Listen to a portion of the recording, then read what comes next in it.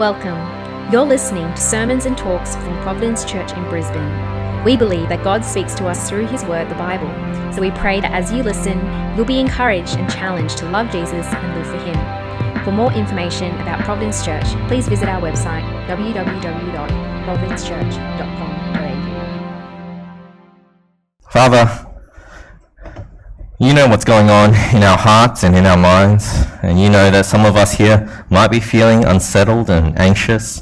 Some of us here might be feeling concerned and worried about the world around us, or work, or our relationships, or whatever is going on that is causing us to feel a bit of unsettledness. And I pray, Lord, that your Spirit will be at work in us now, Lord, to settle our hearts, to give us focus, to want to humble ourselves before it, to want to hear from you, and to want to think through what it looks like to shape our lives around the gospel, around Jesus, as we hear about who Jesus is. I pray now, Lord, as we get into this sermon about the Sabbath and who Jesus is and what he came to do, that, Lord, that you will move our hearts to think about what it looks like to live for Jesus, to be people of God, to be a people who want to make him known in our world. I pray that this will be what you do in our lives and what you do in our hearts now as we sit under it.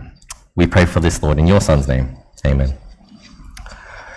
I think there are generally two extremes when it comes to people following rules and laws. I don't know if you'll agree with me on this one, but there's a first type who thrive off rules, right? People who love rules and laws, and laws and rules are there for a good reason. They should be upheld to the utmost degree, right? People who love that sort of stuff, they thrive with it. Then there's others, the second type of people, who think rules are there to be broken, and they're there, and they make a law upon themselves, essentially, and they're the two extremes. I generally see that a lot in life, and I see that with people. Now, I think I'm somewhere possibly in the middle, and I think everyone thinks they're in the middle, like everyone thinks they're balanced, but I'm in the middle. Let me explain why.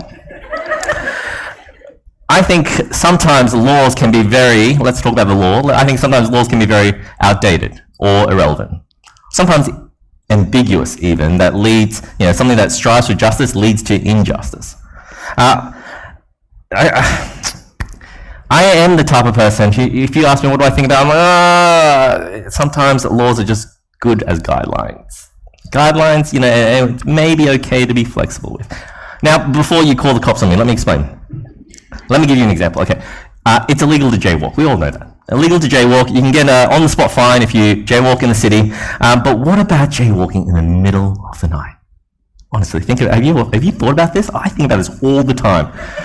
If I jaywalked in the middle of the night and there were no cars around, but the man is still red, the little man is still red, would I get a fine?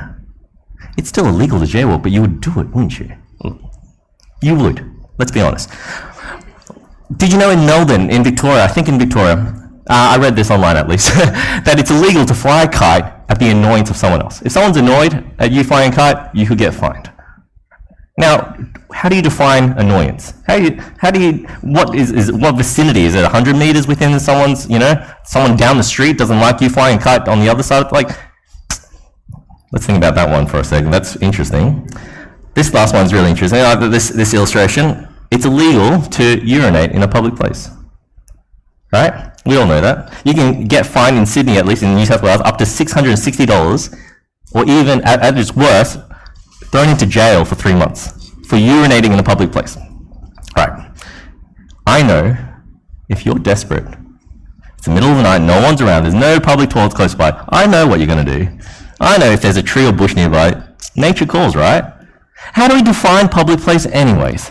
I mean, if you're at the beach and you're swimming in the water and the toilet's all the way over there and you're in the ocean, it's a public place, we all know what you're doing. We all know what you're doing under, How do we define that? Now, I'm not saying I do any of that, okay? I'm not saying that. But let's ask the question as Christians, right? How do we come before God and his laws? I think we can all admit that at some point in life, when we look at laws and rules around us, we are on that sort of spectrum of extremes. Some of us are really uptight with our laws and we think they're really important. Others are very flexible. You might want to sit on a bench and eat a kebab during lockdown, right? That's the sort of flexibility some people have. We all come that happened last year. And you think about these differing perspectives, and we all come with it differently, with different approaches. But how do we come at God's laws and commands as Christians, if that's who we are, if we're Christians? Many look at Christians, and I can assume, and we hear this a lot actually, that they look at Christians as that uptight, snobby bunch of people, just blindly following rules in an effort to make God happy, right? And there are others even in churches who will laugh at those types of Christians, and they will think that, well, God's laws are outdated. Just believe in God. That's all you need to do. You're all good. The two extremes happen in churches as well, the way that we see God's laws. What we see in today's passage is we see Jesus and how he gives us an altogether different approach. And he does that by addressing specifically the laws of the Sabbath. All right, we're going to get into that in a second. But he's going to address the laws of the Sabbath and what it looks like to obey God.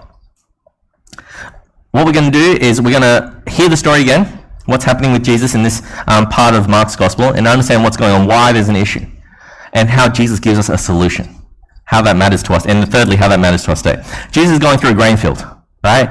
And he's going through this grain field with his disciples, and he's plucking heads of grain, crushing them and eating them, presumably. They're plucking to eat it, all right? But the day is a Sabbath day, right? For Israel, that's a holy day. The Pharisees, they want to catch them out on this, like call them out on this. And the Pharisees, if you don't know, they're a religious sect in Judaism, Jewish leaders of synagogues, the higher-ups, essentially. They were well-versed in their scriptures, experts in God's laws. They had their Old Testament, the Hebrew Bible, and they're reading it all the time. They're teaching people about it. Now, they're watching Jesus and his disciples go through this grain field, picking grains. And they're calling them out. They're calling them out because what Jesus and his disciples, from their perspective, is they're doing work. There's a problem there. The Bible explains the world was created in 7 days, right? And when on the seventh day, we learn that God rested from his work. And he set that day apart to be holy, to be the Sabbath day. It became enshrined in the 10 Commandments of Moses, right? And so what happens is one of the commandments, it says this, the seventh day is holy, set apart. Let's read it. I've got it on the screen, I think. Exodus 28-11. For them, the Sabbath was Saturday, by the way. That's the end of the week. Sabbath, remember the Sabbath day by keeping it holy. 6 days you shall labor and do all your work, but the seventh day is a Sabbath to the Lord your God. On it you shall not do any work, neither you, nor your son or daughter, nor your male or female servant, nor your animals, nor any foreigner residing in your towns. For in 6 days the Lord made the heavens and the earth, the sea and all that is in them, but he rested on the seventh day. Therefore the Lord blessed the Sabbath day and made it holy. So God commands his people to follow this rhythm of work and rest on the seventh that was there at creation. Now, God himself doesn't need to rest. He's God. He's infinite. He's unlimited power, energy, all that sort of stuff. He doesn't have limited capacity like us. We need rest. And so this command was given to Israel, not just for Israel though, but also for those around Israel, their family, their servants, their foreigners amongst them. God wants his people to see him and worship him and rest on the seventh day. And the purpose of that, when we do that, is when we take that day off a week, we're implicitly expressing an acknowledgement, a celebration even of God's design for us, that he wants us to rest in him on that day. It's a good thing. And so it's understood that from Friday night to Saturday night, you don't work. You don't cook food. You prepare all the food the day before. You let that day, the Sabbath, be a day for God.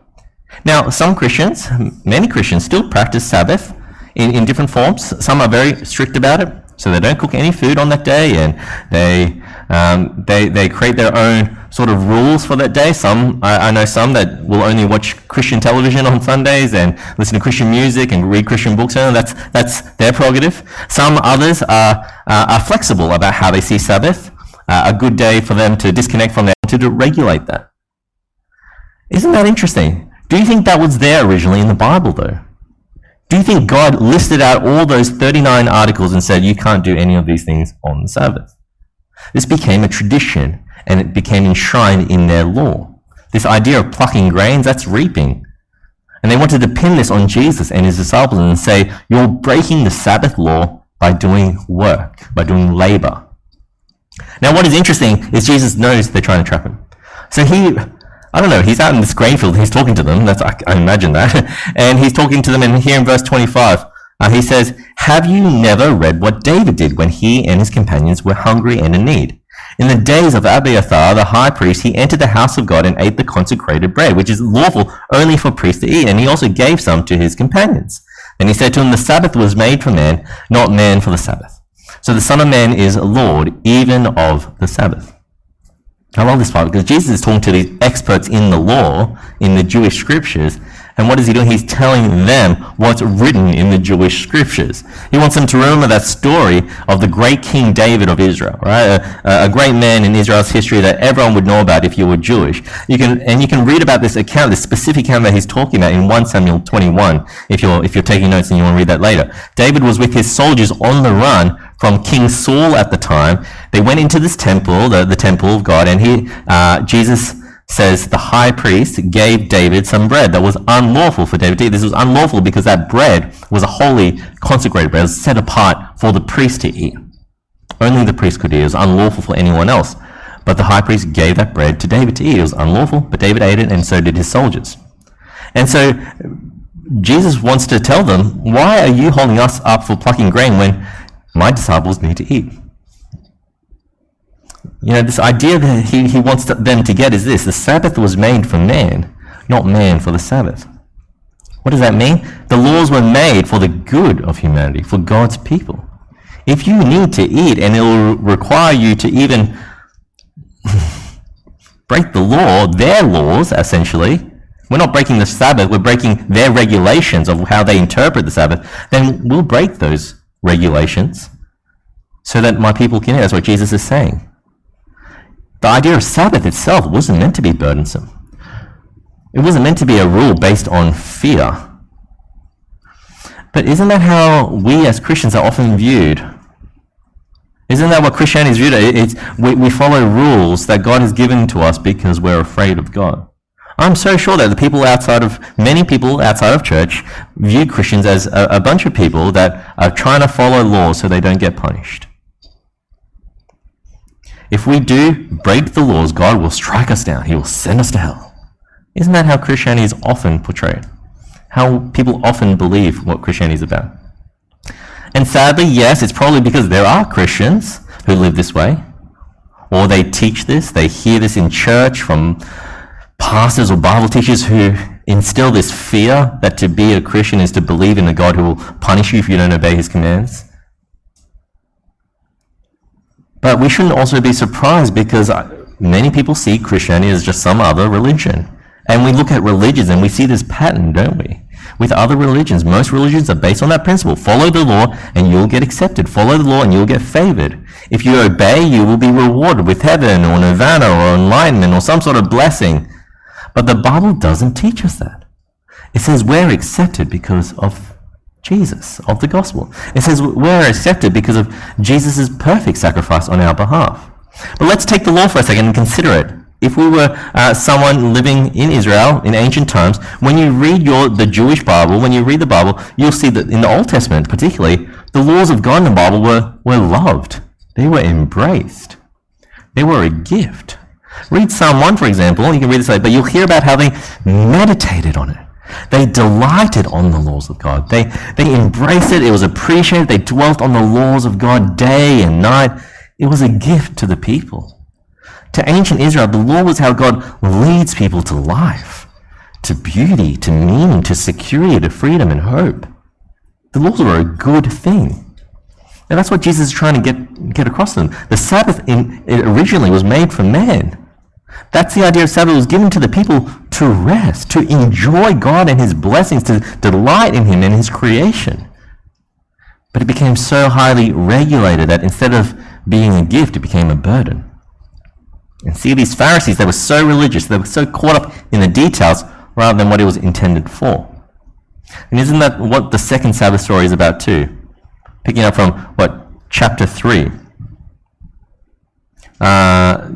What happens is they're in a synagogue and there's a man with a shriveled hand. We don't know what that means. Broken, disabled in some way. Jesus asks this man to stand up in front of everyone. He asks the questions to the crowds. It says, verse 4, which is lawful on the Sabbath, to do good or to do evil, to save life or to kill? But they remained silent. He looked around at them in anger and deeply distressed at their stubborn hearts, said to the man, stretch out your hand. He stretched it out and his hand was completely restored. You see, Jesus felt anger in this moment because they didn't get it. He was super distressed, sad as well. They were selfish, they were insecure, trying to pin a crime on him with all their added regulations and interpretations of the law. The question is simpler. Do you do good or do you do evil on the Sabbath? Save a life or kill? This man needs help. Jesus isn't going to just ignore him. He has the power to help him. The Sabbath was made for man. And so this day of rest, what does that really essentially? It means the Sabbath is a day for restoration, repairing the broken. Right? When you rest on your day off, don't you feel refreshed, rejuvenated? That's the idea. And so there's this man who, here's the opportunity for Jesus to restore him, his shriveled hand, to repair the broken. To heal this man's broken hand is precisely what the Sabbath is all about. The Pharisees are watching Jesus. And they want to do anything they can to pin on him, pin something, a crime on him, to get him in trouble. And Jesus is looking at them.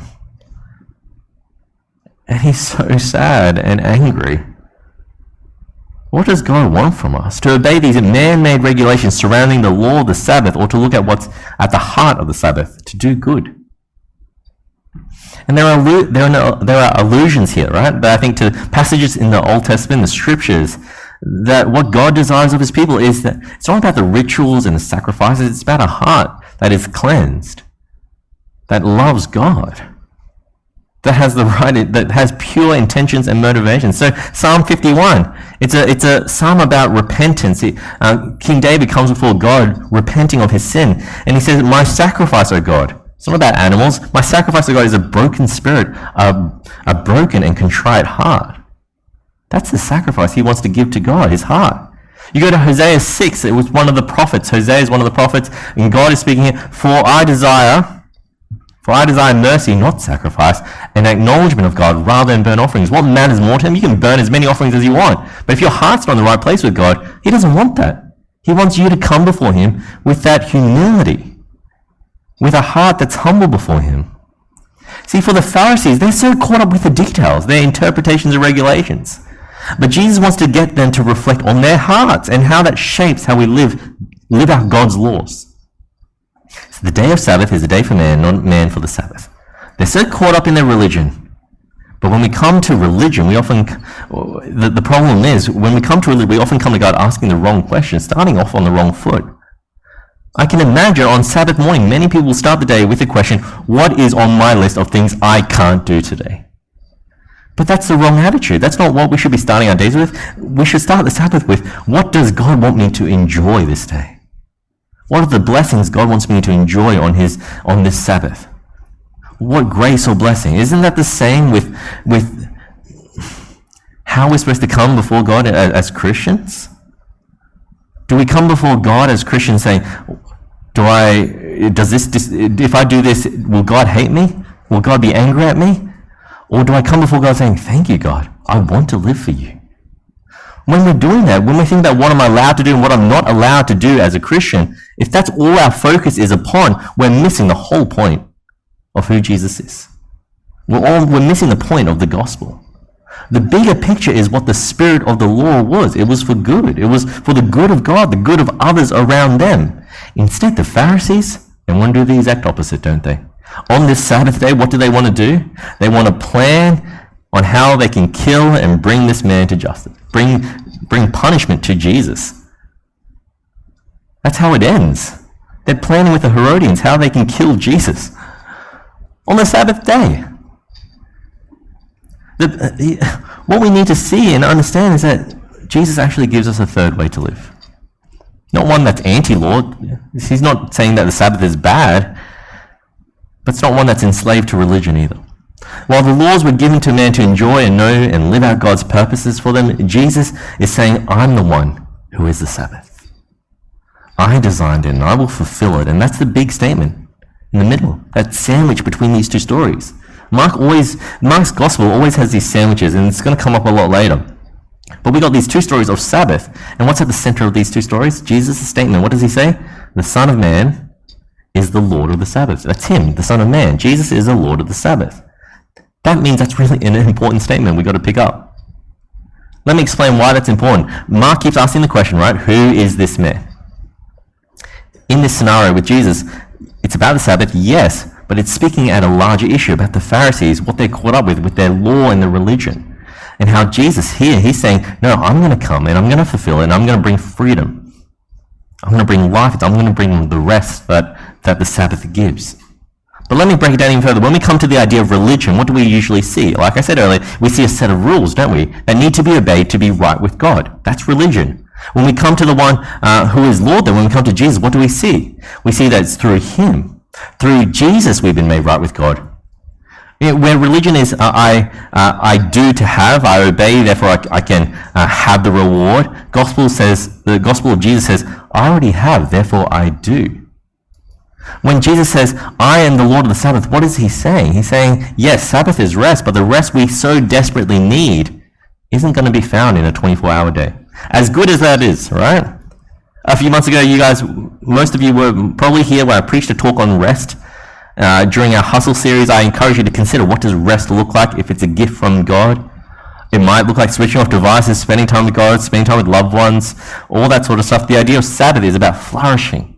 It's about restoration, weaving that in through the rhythms of our lives. Yes, but Jesus says he's the Lord of the Sabbath, pointing us to something far greater, isn't he, than one day off a week from not doing work. Who is this man? He's the one who offers us a deeper rest for our souls, the divine rest that we're all searching for in this life. What's that got to do with law keeping, though? Well, here's the thing about religion. We'll always feel like we haven't done enough. When we're trying to keep up with the laws and all the rules around us, we will always feel like it's never good enough. We'll always find details, little details in our actions, in our speech that aren't perfect. There'll be times where we will fall short. We'll fail at times of keeping all the rules, God rules, even the man-made rules, right? And the laws around us. But no matter how much work we do to be good people, no matter how much good works we do, and that's a noble endeavor, yes, how will we ever know that we've done enough to please God? Isn't all that work exhausting? Always questioning, feeling anxious that we're not good enough? It's so tiring living like Pharisees, always getting caught up in the fine print, breaking law simply by plucking grains. Jesus is making a big claim when he says, I'm the Lord of the Sabbath. We need to change the way we look at God's laws. And when he's saying that, he's giving a hint to the question, who is this man? He's giving us a hint to who he is. He's the greater David, the greater King David that has come, the Messiah, the Savior, the one who will bring us a divine rest that only God can give. We know that. 2,000 years later, we know that because he goes to the cross. What does he do there? He finishes the work that we can't. He lives a life that was perfect and holy, that was good and pleasing to God on our behalf. And at his sacrifice and death, he says the words, it is finished. You know, God, after 6 days, he created the world. On the 7th day, he says, it's finished. Jesus at the cross says, the work is finished. We can find rest for our souls. When we come before Jesus, we see that our sins have been paid for. When we come to the Sabbath, we should change the way we see the Sabbath, because the Sabbath really is just a shadow, isn't it? A shadow of the cross. A shadow of what Christ has done there. Our sins can be forgiven so that before God we can have acceptance, and we can stop having to work for forgiveness, be burdened by religion, but instead live by faith, because of this man who is Lord of the Sabbath.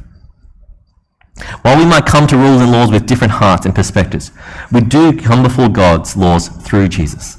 He's the one who fulfills the laws for us. So how will we, let's go back to the original question, how do you approach Christianity and God's law for us? I know it's so easy to make it religious. If I just go through the motions every week, then God will be pleased with me. Just do good things, God will be happy. Jerry Bridges, he's a Christian author, he talks about how we so naturally drift into performance mode when it comes to our relationship with God.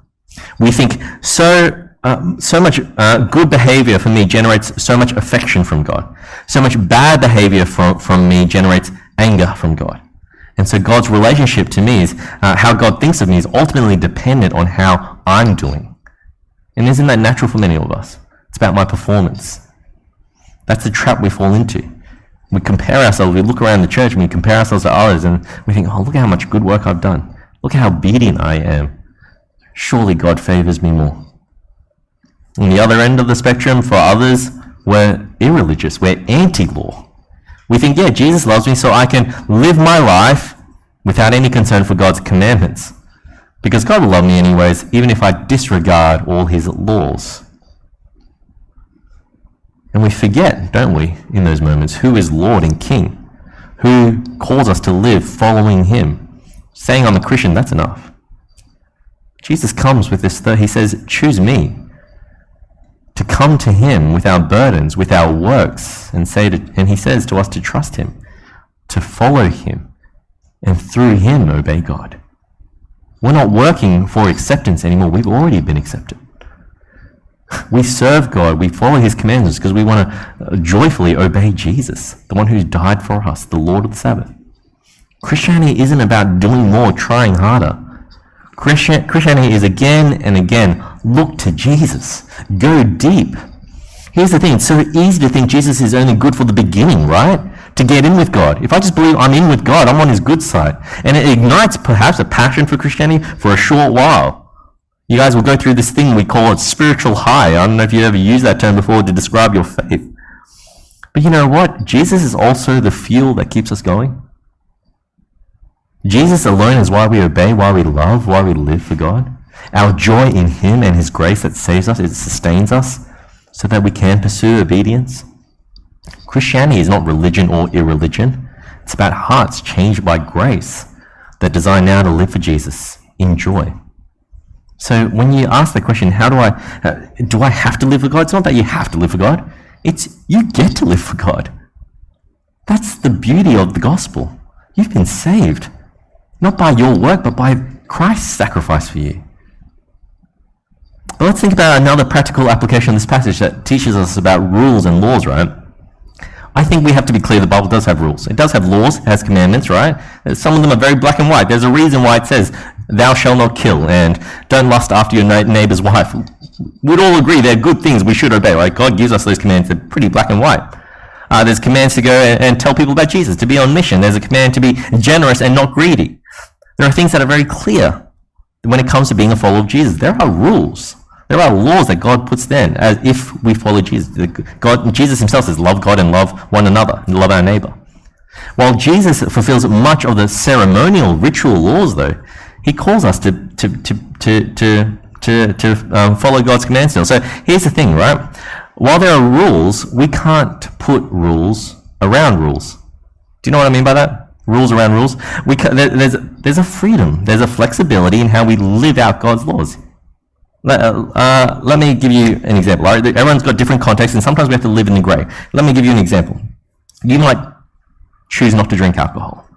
That's good for you. Right? You might have recovered from being an alcoholic, and so you've made a conviction in your heart that you're not going to touch another drop of alcohol. That's a good thing for you. But the Bible doesn't say you should never drink alcohol.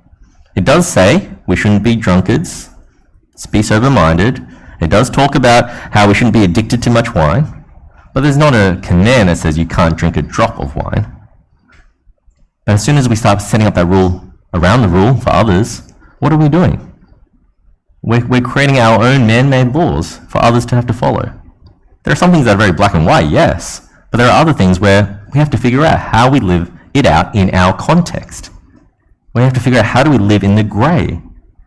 And we can't tell others how they should live that out either, that law. It's going to look different for different people. But lastly, though, I think Jesus wants us to ultimately consider what's at the heart of why you're doing what you're doing. What's at the heart of it? What's your intention or motivation? Is it to glorify and honor God? To love people and love others? Oh man, it's so easy to be self-righteous, isn't it, when we're Christians? So easy to be proud about what we've done today, the good we've done in the world. It's so easy to be strict with rules. We do this thing sometimes. Well, I've seen this happen. You go to church every single week, which is such a good thing to do. Sign up for serving ministries. That's such a good thing to do. I 100% encourage that stuff. But when you attend and you serve, you could do all that and still be an arrogant, selfish, greedy jerk. Yeah, you're competent. That's great. That's important in some sense, but, sure, you know your Bibles and you teach it to others, great, but your character, your heart, it's narcissistic, it's proud, it's selfish, self-righteous. Do you think that's what God wants? Your competency? Or do you think he wants your character? Jesus wants us to consider our hearts. There's, I'll finish with this old, I think the word is adage. Adage? Idiom? Adage? Adage. There's an old adage. Don't miss the forest for the trees. Have you guys heard that before? Don't miss the forest for the trees. The idea is sometimes we can get so fixated on the tree. Oh, it's beautiful, right? The leaves, the colors, the bark texture, whatever. And we get so distracted by the tree when there's a whole forest of trees in front of us. And Jesus wants us to step back. Get up high. Climb the mountain if you need to. See the big picture. There's a forest far grander, far more majestic. And for us, that's him. For us as Christians, that's him. He's the forest. It's not about how much we can accomplish in this life for Jesus. Some will accomplish heaps in this life. They will achieve a lot for Jesus and the gospel and for God. And there'll be others who will struggle and barely make it over the finish line. But yet we all have the same goal, don't we? The same joy, to live faithful lives shaped by a thankful, humble, joyful obedience to God and his commands. Motivated, empowered by Jesus who gives us true rest. Friends, how are you going to live for God? How are you going to approach the laws and commandments of God? When it comes to Jesus, he says that we can lay down our religion, and in him we can find our rest. Let's pray. And Father, I do thank you that in Jesus, who is the Lord of the Sabbath, we can find our deep rest for our souls. And I thank you so much, Lord, that you don't call us to be a people who are trying to achieve something that we can't, trying to achieve perfection when we can't. Help us to be real with ourselves. Help us to look into our hearts and acknowledge our faults and our flaws. But in doing so, help us to cling to the cross of Jesus. Help us to see, Lord, that we can't even have a relationship with you without him. We can't approach the throne of mercy and grace without him. He is our great substitute, our great redeemer, our great sacrifice. And Lord, help us to appreciate that and embrace that. And when we understand the beauty of grace, the beauty of his love and mercy for us, help us, Lord, to be a people who are chasing after you and your law and your commandments. Help us to be people who delight in the laws, a people who want to please you because you're the God worthy of our worship, worthy of our allegiance. Help us, Lord, to show that to others around us as well, so that the world around us doesn't see us as Christians blindly following some law, but because we are people who are joyful and humble, knowing that your law is a delight to follow, knowing that it's because of Jesus we get to have life, have purpose, have freedom, and because of that we can pursue an obedience that pleases you and glorifies your name above our own. We do pray for this, Lord, that you'll be at work by your Spirit. In his name we pray. Amen. Can I give you guys a few seconds?